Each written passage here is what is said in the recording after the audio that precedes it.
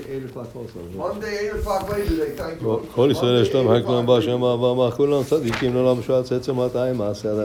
Last thing that we touched on is the blessing.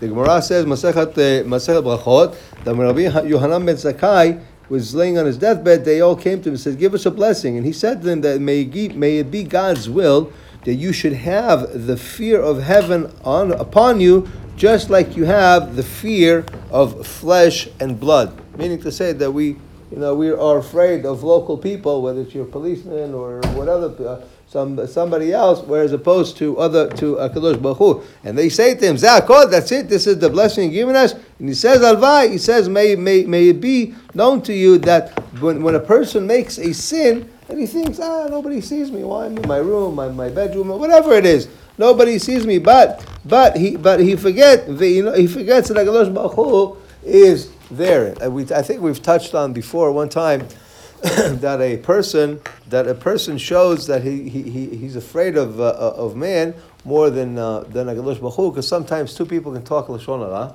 and all of a sudden the guy that they're talking about walks into the room. What does he do? Boom! He changes the subject. So Hashem says, "Wait a second. From this fool you're afraid, and I'm here sitting here all along, and you're talking lashon hara.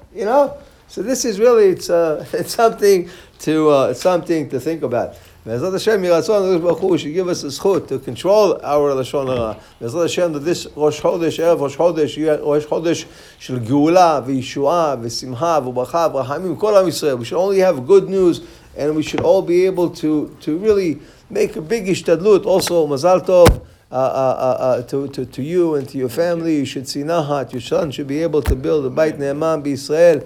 And Be'ezrat Hashem, now that he's going to be married, Be'ezrat Hashem, come closer to HaKadosh Baruch Hu, and to understand that to build the house you have to have the third partner, and that's Hashem. And hopefully that dime will fall, as they say, and he will realize it. Be'ezrat Hashem.